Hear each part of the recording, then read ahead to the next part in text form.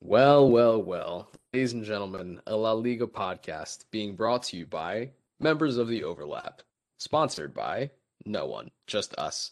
But anyway, La Liga podcast is back. We haven't done one of these in like a week or two now, due to unforeseen circumstances and somewhat of a mini vacation for me. I don't really know what to call it. We just haven't done a La Liga podcast in a minute, so I'm hyped to be back at it, Rian. I'm excited to talk a little bit of Spain and why apparently La Liga's reputation in Europe tanked over the last like 2 weeks, but we can get to that in a minute. But how's your week been? It was pretty good Tuesday for you. Oh yeah, of course. No, my week's been good. I've been lucky enough to not be too busy with work to be able to watch these Champions League games. And yeah, yeah. I mean, Tuesday was great, obviously. Um, but Elias, how about you? You were just before we hopped on, Elias was just complaining about how tired he is. So, you know, if the energy's Yeah. low, you guys can No, kind of you can figure it blame out me. yourself. Yeah, you can blame me. I respect that. No, I'm always gonna bring the energy. This is what gives me life right now after work. I was telling Rian right before we started recording, we always record on like online, obviously, and I was on a call and I was expecting people to jump on my line and they didn't. And yeah, I'm thankful that a Rion Shrim in parentheses external did not hop on for everyone to go, who's this character? And then yeah, I don't even want to know what would happen at that point. Probably not anything, but it would have been hilarious, but I don't need more stress in my life right now. So but yeah, we're The funny chilling thing though. is, I totally had joined this this meeting at like maybe 6:32, 6:30, like a couple minutes after 6:30 while you were Oh still in the yeah, other it, one. it ended at like 6:28 or something like Oh, that. that makes sense. Yeah, Okay. yeah. So it was right before, and I was like, oh God, if it went over. Actually, it was already over, Wow. but it went even more over. But yeah, we lucked out. We lucked out. But no, I would have loved to have had Rihanna on my work calls. Rihanna would have been a source of entertainment and laughter for me. So, but yeah, I'll try and time it to screw him over on like April 1st or something for April Fool's Day. That's actually a Oh, great that idea. was funny. It's interesting that you think that would be screwing me over, but It probably wouldn't. Yeah, it wouldn't at all, but it would be hilarious to me. So we both get a kick out of it. It's a win-win scenario. yeah, I I definitely hadn't would get really a thought kick out about it of that it. way, honestly. All right, fair enough, fair enough. But Rian, let's talk about why you had, or at least part of why you had a really good week. Let's start off with the team that Chelsea beat in midweek. Let's start off with Atletico, because we need to have a conversation about this Atletico side. They are not in good form as they were about 3 weeks ago. And in the month of December, and really, I mean, or December, February, excuse me, um, really in their last 7 games, they have conceded at least one goal. And we're talking about a team that back in November were on track to concede 8 goals for the entire season. And that is nothing short of a miraculous decline in the month of February, specifically where they've gone on to lose against Levante. They've drawn and dropped points in unnecessary games as well. Also, one of which was separately against Levante. So it's not looking great on form for Diego Simeone's men, right? I mean, when you watch, I mean, let's say in the context of the Champions League game against Chelsea, when you watch that game, I don't know. I feel like this wasn't the same Atletico side. Not only that we've seen this season, but it felt like this Atletico side was trying to be the Atleti of old, and they couldn't actually reproduce that because the players that they have aren't built to do those things anymore. They're not built to defend in a 6-3-1, formation. That just doesn't. That's not what Atleti do. They're not. It's not what they're built to do. That's why Suarez is there. Right. Yeah. This game, at least, yeah, this entire 90 minutes from Atletico, like you said, they played extremely cautiously, and it really reminded me of their game against Leipzig at the end of the Champions League last season. At least that game up until Joao Felix was subbed on in that game, where it just felt, I hate to use like the word cowardly, but it was, there was no courage in their play, right? And I mean, it must be, I think, some sort of like weird tick or weird, not tick, but weird different mindset that I think Diego Simeone has in these Champions League games, because I'll have to say, like, even leading into this game, they lost to Levante, right? But you look at back at that game, they had so many chances. They had, it wasn't like they were playing too defensively in that game. That wasn't the issue. They couldn't finish, which has not happened a lot this season, right? But against Chelsea, they played a completely different way. Um, like you said, they sat basically a line of six players as a defensive line, a few times, which you can understand from the tactical sense, because Chelsea has under Tuchel really played heavily in like the half spaces. That's been a place of emphasis for them, but um, it it was just so defensive, and it shouldn't be anything that we're surprised about though either. I don't think we should act like we should come from this game and be like, oh my gosh, I can't believe that Atletico Madrid played like that. Like, no, I mean, we've seen them play like this in the Champions League, especially the last couple years. And I sometimes just feel like there's this fear that Simeone has in these games, honestly. Because you're right, there's no reason that they need to play quite that cautiously, right? They have much better technical players, or a greater variety of technical players than they have in the past. And it's just kind of arm gosh, what's the word? Arm cuff? Handcuffing them. Handcuff. There you go. Yeah, I mean I completely agree, but I think you have to highlight the reasons why they looked like they were lacking so much emphasis going forward. There are two major missing links in this game, and there have been for a while now in this Atletico side. One is Yannick Carrasco, who you and I both kind of did not really think would be so impactful this season, but consistently on the left hand side seems to be performing right all the duties that an old Simeone side would want, also simultaneously aiding in the attack, right, in kind of like Chelsea in the half spaces on the left hand side. And that's an area that Atleti have not really previously exploited in prior seasons. They used to be more of a counterattacking side, and now they've almost exclusively shifted towards more progressive football. But the other player that I want to highlight is Kieran Trippier.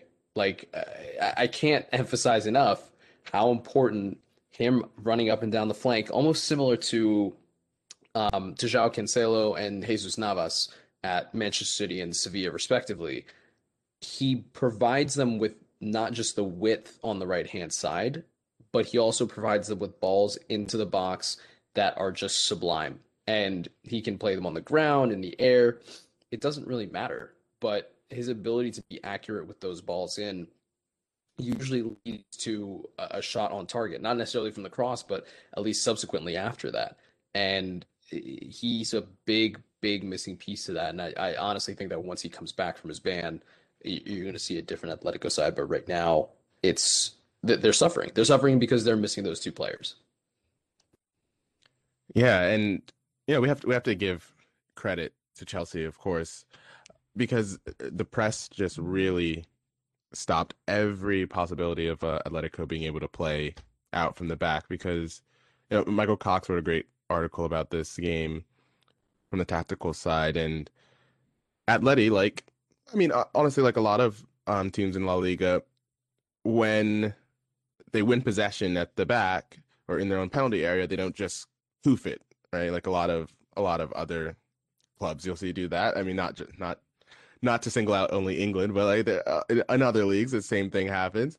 But but they try to play the ball on the ground, right? And try to counterattack with the men out wide, and Chelsea didn't allow them to. And Joao Felix, every touch had to be pretty much perfect for him because of the pressure, the high press that Chelsea was doing, the really well coordinated high press, I should say, but also because the way that the Atletico was set up, i- every one of his touches had to be perfect just for them to get into the other half of the field, and it's it's got to be difficult for him. It's got to be difficult for him because getting the ball with his back to goal in his own half is not how I think he would have expected his second year to be going, right? Or at least as much as he did in a Champions League game like that, right? And yeah, so I feel for him in that sense, and it feels like he's not being allowed to develop at the speed that you would expect him to develop if you were playing with the team that cared about possession more, for lack of a better term. Um, but at least I have to turn this to you now. I mean, like I said, the Levante game, I think they were fairly unlucky to lose that game, right? I don't think they were unlucky to lose on Tuesday against. But Elias, is there a cause for concern that now that 10-point lead that they once had over Real Madrid has been shrunk down to 3 points with a game in hand for Atletico Madrid, we should say. But is there a real danger that Atletico Madrid are going to be caught?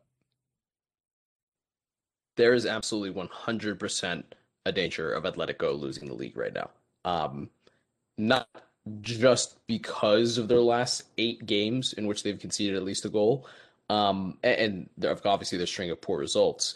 That alone speaks for itself. That alone speaks for the lack in players that I mentioned that they really back, and also the fact that teams have sort of figured out how to contain João Felix too, something that I did not mention before. Chelsea is a good example of that, but I don't think that's explicit to just Chelsea. But more importantly, their next 7 games are incredibly difficult. They play Villarreal this weekend. After that, the following weekend is the Madrid Derby. So they have to play Real Madrid, who, of course, are in second place and 3 points behind with the Atletico have a game in hand. And then they have to play Bilbao, Getafe. Getafe not so much of a great side this season, given that they've lost their last 4 and are on a terrible run of form. But then they also have to go ahead and play Chelsea right after that, and then they have to play Sevilla. So their next run of games over the next, I would say, 30 to 40 days is really, really difficult.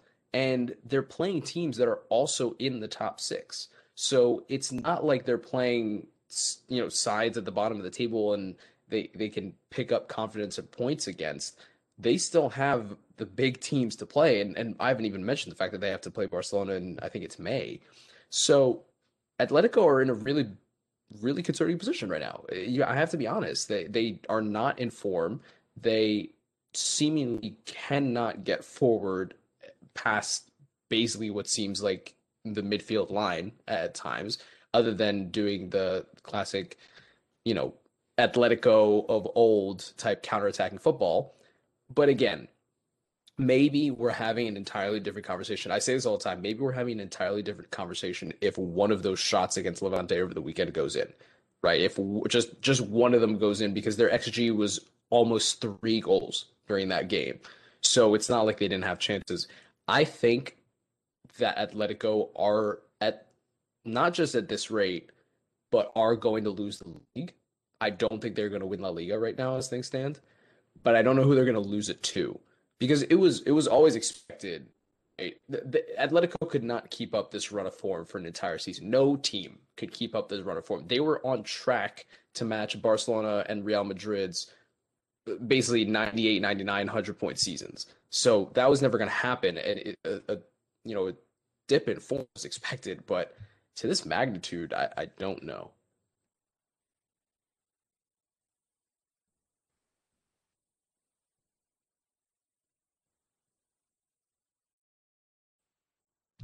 Rian, I can't hear you. Oh. Oh. We should say that even with the loss to Levante, that's still their first loss in La Liga since December 12th to Real Madrid, right? And like you said, their next run of games is really what's gonna swing the league or secure it for them, I think, right? After Villarreal, like you said, they play Real Madrid, and I mean they don't play Barcelona again until May, so it's hard. We can't predict what's going to be happening by that point, but yeah, I personally still will keep them as the favorites, and I still think that it's their league to lose. Um, I I just really don't have that much faith in Real Madrid and Barcelona being able to catch them this season because, well, because of what we've seen throughout the season. But that Real Madrid team didn't seem that great last season either, and they were able to catch Barcelona's side that didn't have the enough consistency to win the league last season. And I think that's what it'll come down to with Atletico Madrid. They, it's it's hard when Luis Suarez is not scoring just about every big chance that he gets, right? And that's what they've relied upon a lot during this run. But it's hard. I don't think they're gonna walk away with the league anymore. I think like 3 or 4 weeks ago we talked about what does a Real Madrid and Barcelona season look like when they are both firmly out of the title race and only in the Champions League or potentially both being out, right? So it, it's it's gonna be an interesting run to the end here. It looks like we're gonna get a real title race. There'll be real pressure, but none of these teams, those three teams at the top now look convincing in any sense. Just say that.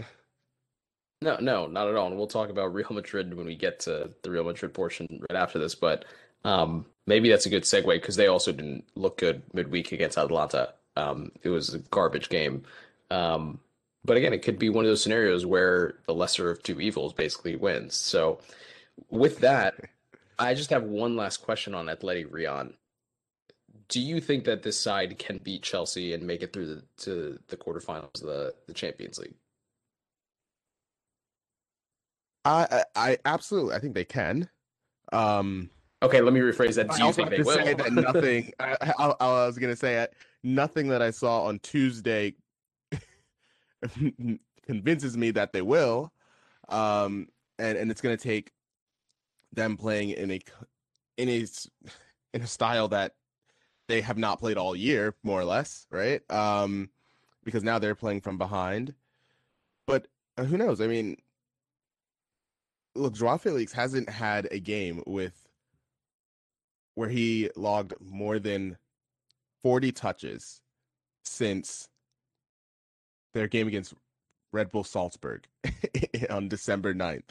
And if you want to go to the league, he hasn't had a game where he's registered more than 40 touches since November in Atletico Madrid's win against Barcelona. So whatever has to happen, he needs to be on the ball a lot more. And um that's going to mean a completely different way of playing, and they were going to be happy. They would have been happy, very very happy to get out of there with a 0-0, considering that they weren't playing at their own home stadium in the Wanda, and now they're going to Stamford Bridge, which is very unfair, honestly. But now they've got to go to London, and I don't think they will, but I'm somewhat biased, and I just can't see I can't see the pathway to it happening for them. But no Jorginho, no Mason Mount in the second leg, so Right. that could change everything in terms of the possession and the high press from Chelsea. So Yeah, and those two players were absolutely key in keeping, I would probably say Lamar, Luis Suarez, João Felix, all at bay in the first leg. So I think the second leg is going to be way more interesting. I expect Atletico to go basically all out from minute one until about minute 15 when they realize, we can't do that for much longer. So I don't know what else to expect from them. But I expect them to be better by that Champions League tie. But why don't we transition over to Real Madrid, Rian, where they are kind of in a completely different boat, recovering from kind of their poor run of form in January. They're now four unbeaten in La Liga and played Atalanta last night, the first leg of their Champions League tie. Now, that was at home, and they got pretty lucky. So let's start with the Champions League, just because it's very recently seared into our brains. Red card or no for you in that first half? I, I'm of two minds here. First of all, no, I don't think I don't. I don't It's think that's two terrible. minds. I think that's just But one. but but I'll put it this way. I can see I can see at the very, very high level of the referee's decision of there is another defender there. Sorry, there realistically, the defender that was not necessarily that was kind of like the last man, but was way off like to the right. Realistically, he was never gonna catch up to Ferland Mendy and actually like make any sort of um be a deterrent of in any way on the shot, right? So realistically, it was a one-on-one with the keeper. It was going to be a one-on-one with the keeper, but in the pure letter of the law, which I would assume that the referees would be going by, especially the VAR, which was very weird that I don't know if there was a check or if there was a check and it was confirmed, but that the Atalanta defender wasn't or midfielder that got sent off wasn't by the letter of the law the last defender. So um so it was really harsh. It was really harsh. But I will say realistically, yeah, it was going to be a one-on-one. But Actually, I kind of agree with you. No, I watched that clip back about six or seven times, and yeah, realistically, Ferland Mendy was going to be the last defender. Um, I don't know if it's really a warranted red card to even say that he purely just took out the man, right? I think that's almost exclusively saved. At least not. It's not. It's an unwritten rule that it's saved for like very harsh explicit last man challenges, which I don't know if it was. yeah. Which is why I think a lot of people are kind of up in arms in about that. But what that did basically, right? The ramifications of that were massive for Atalanta, not because they were playing with 10 men, but because they basically had to recede into a cocoon for the rest of the game. Yeah. And they played so just non-Atalanta like. I don't even know if there's a word or a phrase for it, but they regressed. And I don't I just didn't enjoy this game, honestly, watching it. It was a bad game. It was Casemiro, yeah, it was horrible game. I mean, honestly, terrible. the game was completely Yeah. ruined by the red card. Yeah, and Casemiro scores a late header, right, to give them a 1-0 advantage going to the And it was second Mendy. It was leg. Mendy, right? Oh, excuse me. Mendy gives them a late winner, right, to give them an advantage into the second leg, but I feel more for Atalanta and less for Real Madrid. I mean, subjectively and objectively, but genuinely, this was not, I guess, a win that you can say Real Madrid earned.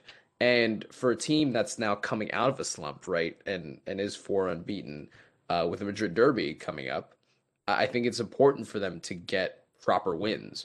And maybe there's an argument to be made right now that we're looking towards Atletico Madrid dropping these points. Can Real Madrid stage a La Liga comeback? And I think that's very much realistic, but they can't continue to play like that for the rest of the La Liga campaign and expect to get away with it. Yeah, and this is where I feel more secure about Atletico being able to just hold them off and not saying that and being very explicit in the sense that I don't believe they're going to run away with it now, but I think they'll be able to hold off Real Madrid and Barcelona is that I I mean, look, we know there was a lot of injuries last night for Real, right? But outside of Benzema, I can't say that I have trust in any of their attackers, in any single one, right? For different reasons, obviously. I mean, with Hazard, it's health wise, right? And he has to play himself back into form, by the way, right? Like, even when he comes back from his injury, he has to play himself back into fitness and form. But yeah, it's just I'm so underwhelmed by Real Madrid this season especially, right? Even when all of those guys are back in, it just it feels like just and we're rerunning the same like reunion episode of some old hit show. Like Of friends, of friends. yeah, it feels like we're just every week it's just, oh yeah, remember when Modric won the Ballon d'Or? Remember that guy? He's still on the team and still playing a lot. Like remember Toni Kroos, World Cup winner, a pivotal piece of their three-peat in the Champions League. Yeah, he's still very important. Karim Benzema, that guy who's been there for a decade now.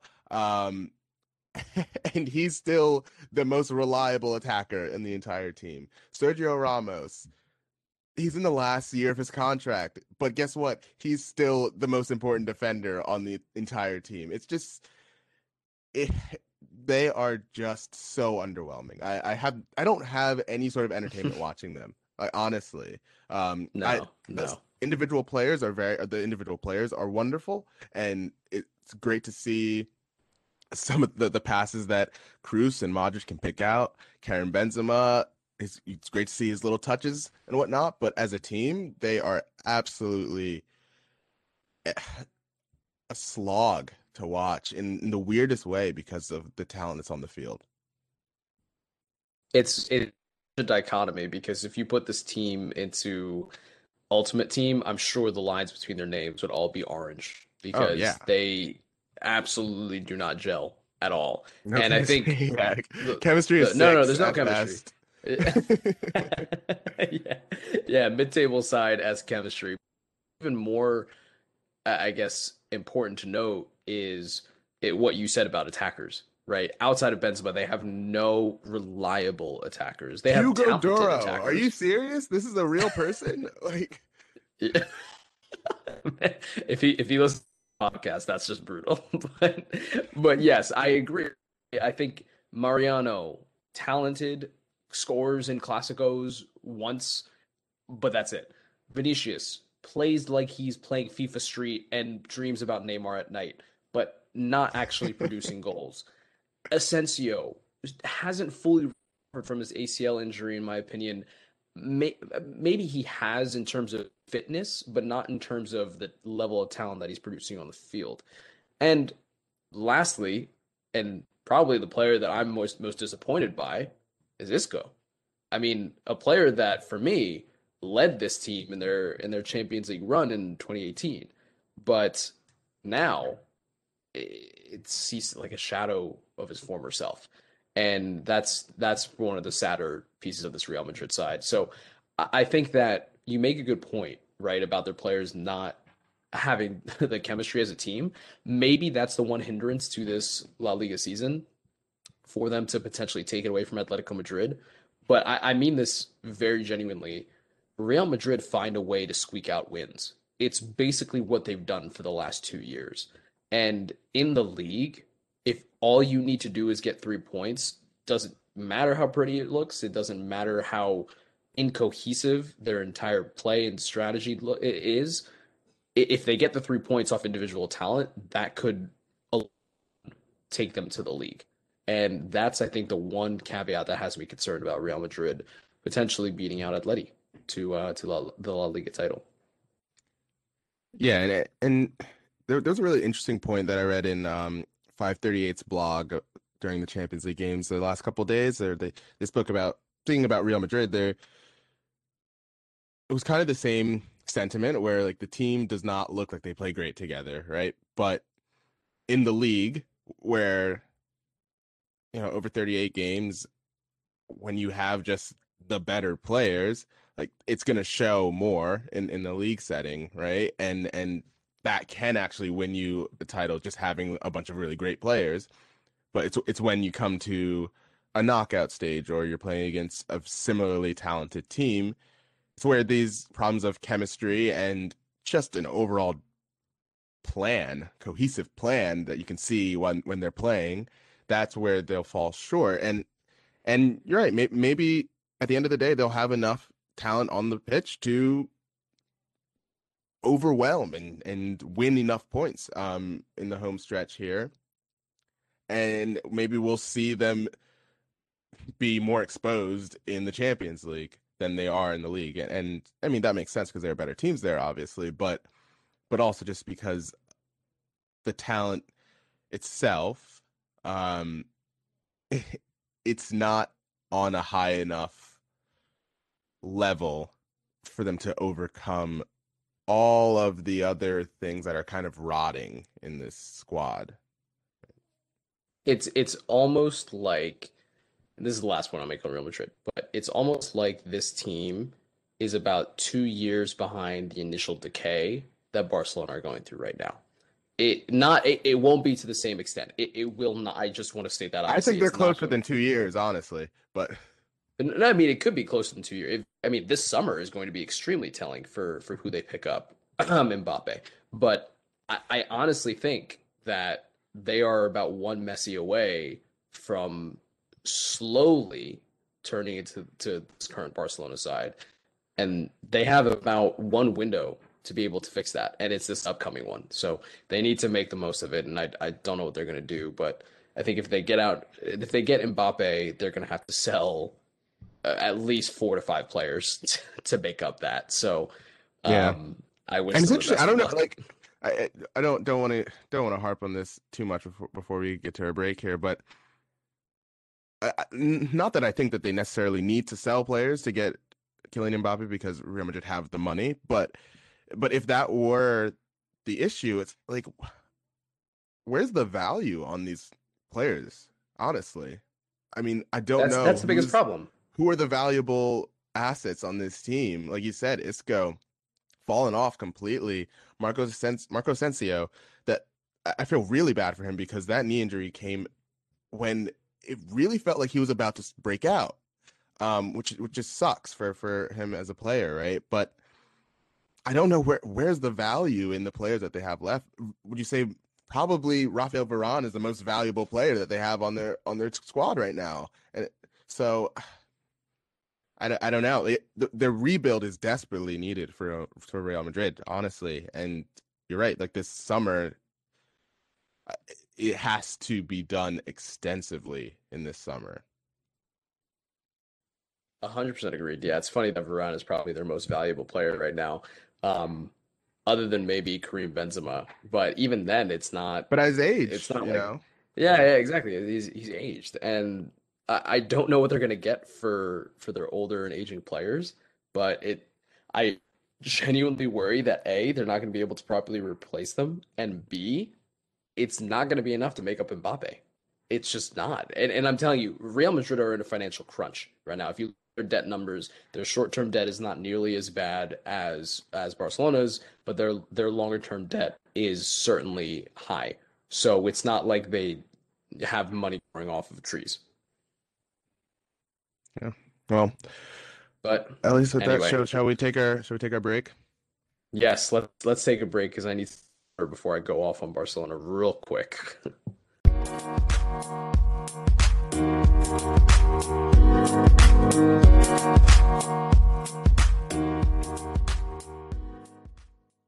All right, ladies and gentlemen, let's get right back to La Liga.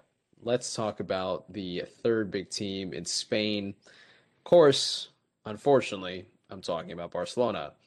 Now, before all of you continue to send me depressing messages that just completely point the finger and rag on my team, let's have a level-headed, mature, adult conversation, Rion, about this team and what went wrong against PSG and subsequently Cadiz. Um, let's start with PSG because I'm a masochist.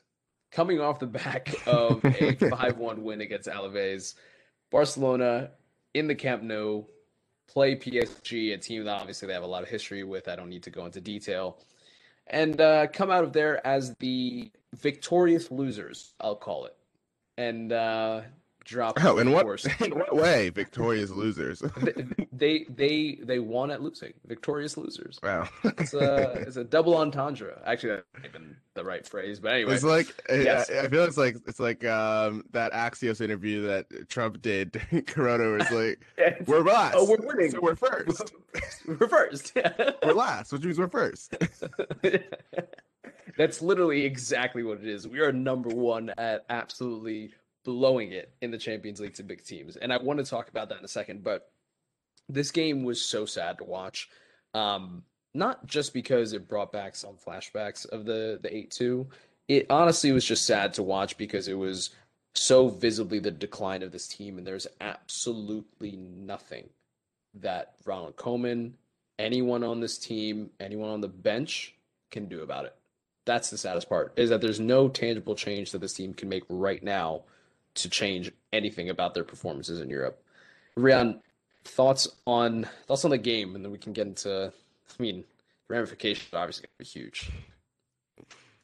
Yeah, I mean, well, the ramifications of this loss, I don't think will be as huge as the 8-2 was, um, Yeah, yeah. considering the drama of the whole month after that loss. But um, uh, gosh, I mean, at the end of the day, I guess it was one team looked like they knew what they were meant to do on the pitch, honestly. And Barcelona looked like honestly looked like a team in transition. Um there wasn't a lot about this. Like, as you watch the game, look, Kylian Mbappe, unbelievable. Unbelievable. And not just the goals. Everything.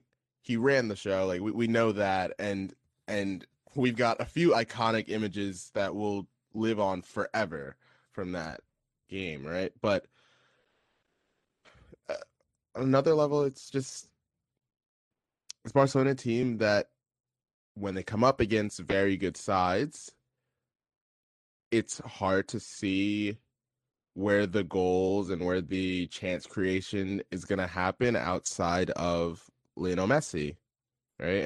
And that's not to say that guys like Pedri and De Jong and even Dembele for the most part this season, they've all been great, right? But when it comes down to it, still like Barcelona's XG numbers are really great. Like overall in the league, it's really great, right? But you have to factor in how many of those chances are created through Lionel Messi himself, right? And that's where like the step back. I like step back when I look at their numbers there, and watch them as well. It it's hard. It's hard to see who else is going to make things happen, honestly. And I mean, the Champions League, that's what it comes down to, right? I mean, one player themselves is not going to carry you through the entire tournament, right? But I mean, it's surprising and not surprising. I don't know. I'm really caught in minds with this Barcelona team because at one level we know that it's Barcelona themselves, and we know how big they are, and what comes with just being a Barcelona team, and your expectations just from the name and Lionel Messi being in the side.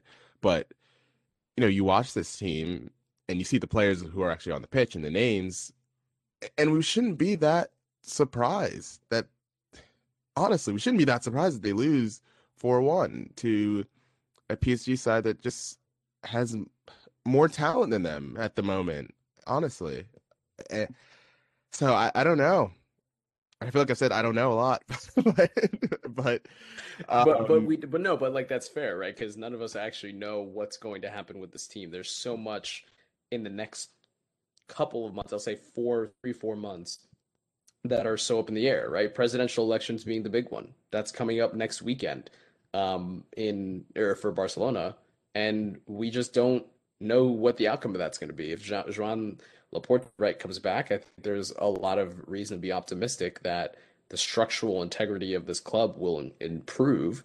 But if it's someone else, then maybe not. And also, the question, like you you kind of alluded to, is because Messi is so inevitable for this team, what happens if he leaves? I mean, we can talk about the monetary aspects and how the cash flow for the club improves, whatever, but this is Lionel Messi we're talking about, right? It's the greatest player of all time leaving Barcelona.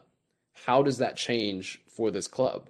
Well, let me put it to you this way. If Lionel Messi is not on the pitch for 95% of Barcelona's games this season, I guarantee you we're not even talking about a European place for them right now. We're just not, right? He scored 18 goals in the league. He's on track to win the Pichichi, and he is still having a killer season by any standard. By Messi standard, maybe not, but he's still outscoring any striker in Europe in 2021. And that the craziest part to me is that he's basically playing as a defensive midfielder half the time, right? So it's uh, there's so many layers to this PSG loss, and I'm getting back to it, that I think about Barcelona are concerning. Obviously, the fact that they haven't replaced players like Sergio Busquets, Gerard Piqué, Jordi Alba, the aging core that's there. But more importantly, no one really knows what's going to happen with Lionel Messi. And that's the linchpin that's holding all of this together. And quite frankly, I don't even think he knows what's going to happen. I think that we're going to hear a lot of different things. And I know this is more of a train of thought now at this point, but it's necessary because they're basically out of the Champions League. They play Sevilla midweek after being 2-0 down in the Copa del Rey, the Spanish domestic cup. And so they're playing Sevilla at home in the cup and also Sevilla in the league this upcoming weekend. And that might just define their season, right? The next two games against Sevilla might truly define whether or not they're able to win anything or be of relevance to any part of the season. And it just saddens me to see that this might very well be the way that Lionel Messi goes out. So we didn't even talk about the PSG Yeah. game, but you know what I mean. Yeah. No, we did a bit. Like overall for me, when trying to evaluate Barcelona this season and just going forward for the rest of the season, you would just have to bring our expectations down. I mean, honestly, it's it's hard not to speak about them in these grandiose ways because of again, like their stature of the club and the Respect. right and the talisman, right? Talking about the best player in the world. So so it's hard not to talk about them in the sense of like they should be one of the two or three best teams in the world, right? But they're not. They're not. They're this inconsistent team who are trying to rebuild. Um, they have a lot of very young players. They have a lot of players who are 23 and under who are being relied upon in ways that sometimes is unfair to them, and in other ways it's just what we expect in terms of like growing pains of some of these players. And uh, the Serginho Dest thing in the PSG game, it was tough to see some of the criticism because that was his first game back from injury. And not just him, I should say, PK also, first game back from injury. I mean, honestly, what did you expect? Like they Yeah. were coming up against probably the most dynamic player in the world right now when you talk about speed and dribbling from Kylian Mbappe and the ability to finish as well, right? But what did you expect when you step back if we change the jerseys and we put those same players on the pitch and we explain the circumstances of a couple of those defenders in that back line, I think a 4-1 wouldn't have been that unexpected, honestly. Basically. And then to see, you know, them drop points against Cadiz too. It's just the inconsistencies. This is just what we have to accept this season with Barcelona. And it's hard to accept that. And I know it's hard for Elias especially to accept that. But it just another reason why I think that Atletico, while they won't be probably convincing as in this business end of the season and in the run-in for the title, it's more. I just don't see Real Madrid or Barcelona having this enough steam to push through to the end and take the league away from Atletico Madrid. And no, for all these factors, like I just said, with the transition and just the general look of the score or roster construction, I should say. Yeah.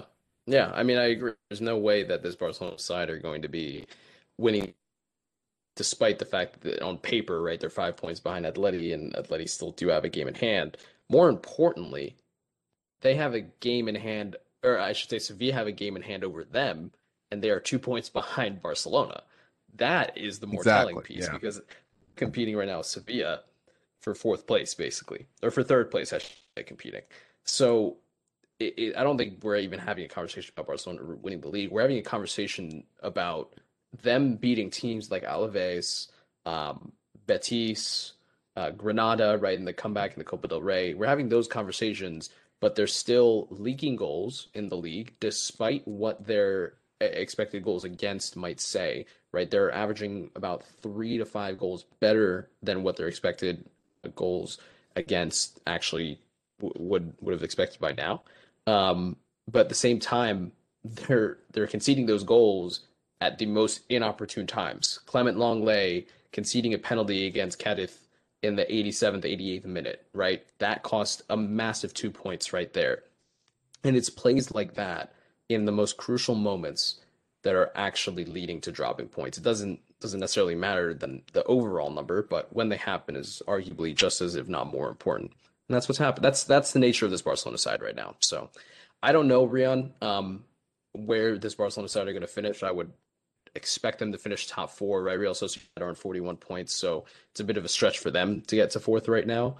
But it is very much a rebuilding season. I don't expect Barcelona to win anything. I expect them to fully concede another 4 or 5 goals in Paris when they go, right? It's going to be equal, if not worse, than the Bayern scoreline. I mean, just being honest.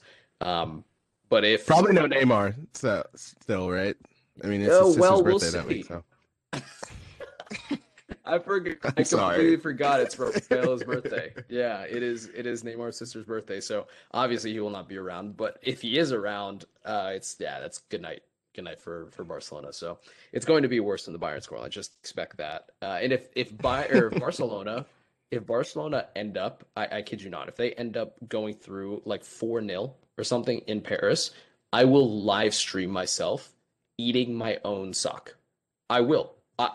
Full hard. I love it. I love that. That's just not. But a man can dream But of eating his imagine. own stock. Oh yeah, that'd be great. Uh, That would be great. Yeah, Rian, but I think that wraps it up for Barcelona from me. But yeah. uh, Elias, just one last thing before we get out of here.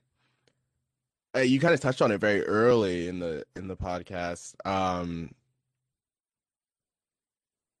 Look, we don't like to get into these arguments very much on Oh, the this is gonna be good podcast then. here, I don't know what it is, but and I even kind of stray away from it offline too. But I don't know, Elias. Um, Streets have been saying that La Liga are waste men. oh my God. Streets have been talking out there, and it's not looking good for La Liga from a narrative standpoint. No. But seriously, like, what is your feelings towards what we've seen in the last two or this week and last week, in the last 8 or 9 days from a La Liga standpoint? Um, what are your takeaways from the results in the Champions League and Europa League? Yeah. Well, if you're doing simple math, right, only 3 teams in La Liga were able to make it through to the next round of their European competitions, respectively, right? That's Villarreal, Granada, and Real Madrid. Right now, currently, or had wins, I should say, this week, or in their first legs, or in total. So, what does that tell you? Well, it tells you that right now, Spanish football, I guess the obvious, conclusion from that is not at the level of competition that Normally, they have been in the last 8 to 10 years. So the question really becomes, right, why is that the case? And I think one proper theory around this is in La Liga, you have your top three, right? You have your Barcelona, Real Madrid, Atletico in what I would wish was that order. But in reality, you have those top three teams, and the La Liga teams below them, almost all of them, play up to that level, right? They play up to those top three teams level when they play them. Other than that, it's very much a possession and attacking football mindset. It's not necessarily focused on dynamism, the Gegenpress. That's not the style of Spanish football, and that's come down for years, right? It was really implemented in the last 20 years across Spain, ranging from Pep, from Del Bosque to a multitude of other coaches, and that started to bleed into England as well. But right now, what you're seeing in Spain is that style of play is starting to get a little older, especially as players around the Europe and around the world get more athletic.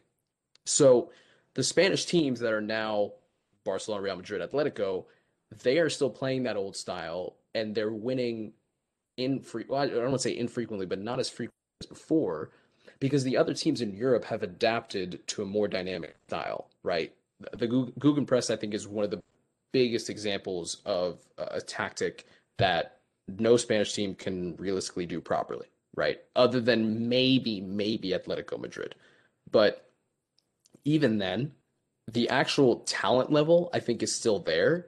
But tactically, Spanish football is missing key elements of European football that they have not been able to match yet. And one of the things that made, the tiki-taka-esque era so incredible is that opposing players could not figure out the positioning of the Spanish teams because it was so new and so unique. Now, that style's not going to work because you set up a mid-low block for for about 80 minutes and you're in good shape as a defensive team. So it's not as simple as that, but right now, because basically the quality of the top three sides in Spain has deteriorated so much based on the old kind of former way of playing, that's now bled into other Spanish teams, and it doesn't carry over into European competition.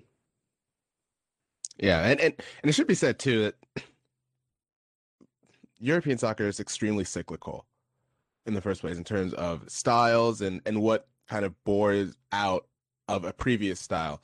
And like you said, that huge counterpressing, the gegenpress from Liverpool and from Bayern Munich, as we saw last season in the Champions League, those became so widespread because of the possession style that had dominated European competition for 8 to 10 years. In the 2010s were dominated by Spanish sides, winning European competitions. And the best tactic to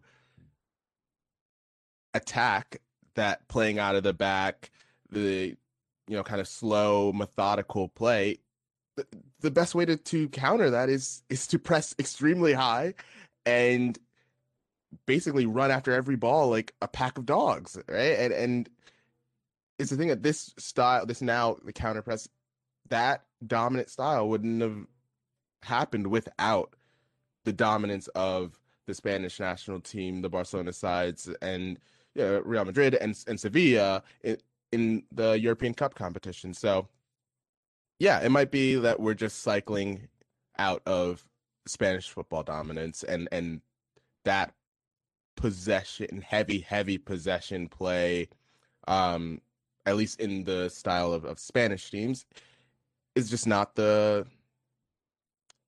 It's not the gosh, what's the word I'm looking for? The mode, the whatever word that they use for like art sometimes, but I'm but I'm struggling for it, but I know what you're the saying. it's not in vogue. That's what I'm saying. It's not the in vogue style anymore, and it's because someone came up with a strategy to counteract it, and now everyone else is using that, and in 6 or 7 years from now there'll probably be something else. So, but yeah, it's all of those plus, like you said, the deterioration in terms of the three best teams too. we've talked extensively about Real Madrid and Barcelona and how bad their rebuild has been going. So that also factors in. So it'll be interesting. It's all super interesting stuff. But Yeah, yeah, Ellis we'll have to see what. can no longer be on his high horse about La Liga. So that's a win for all of us. Well, okay, right now I can't. Like, just give it another 2 years when the top three teams in Spain rebuild. But we'll see.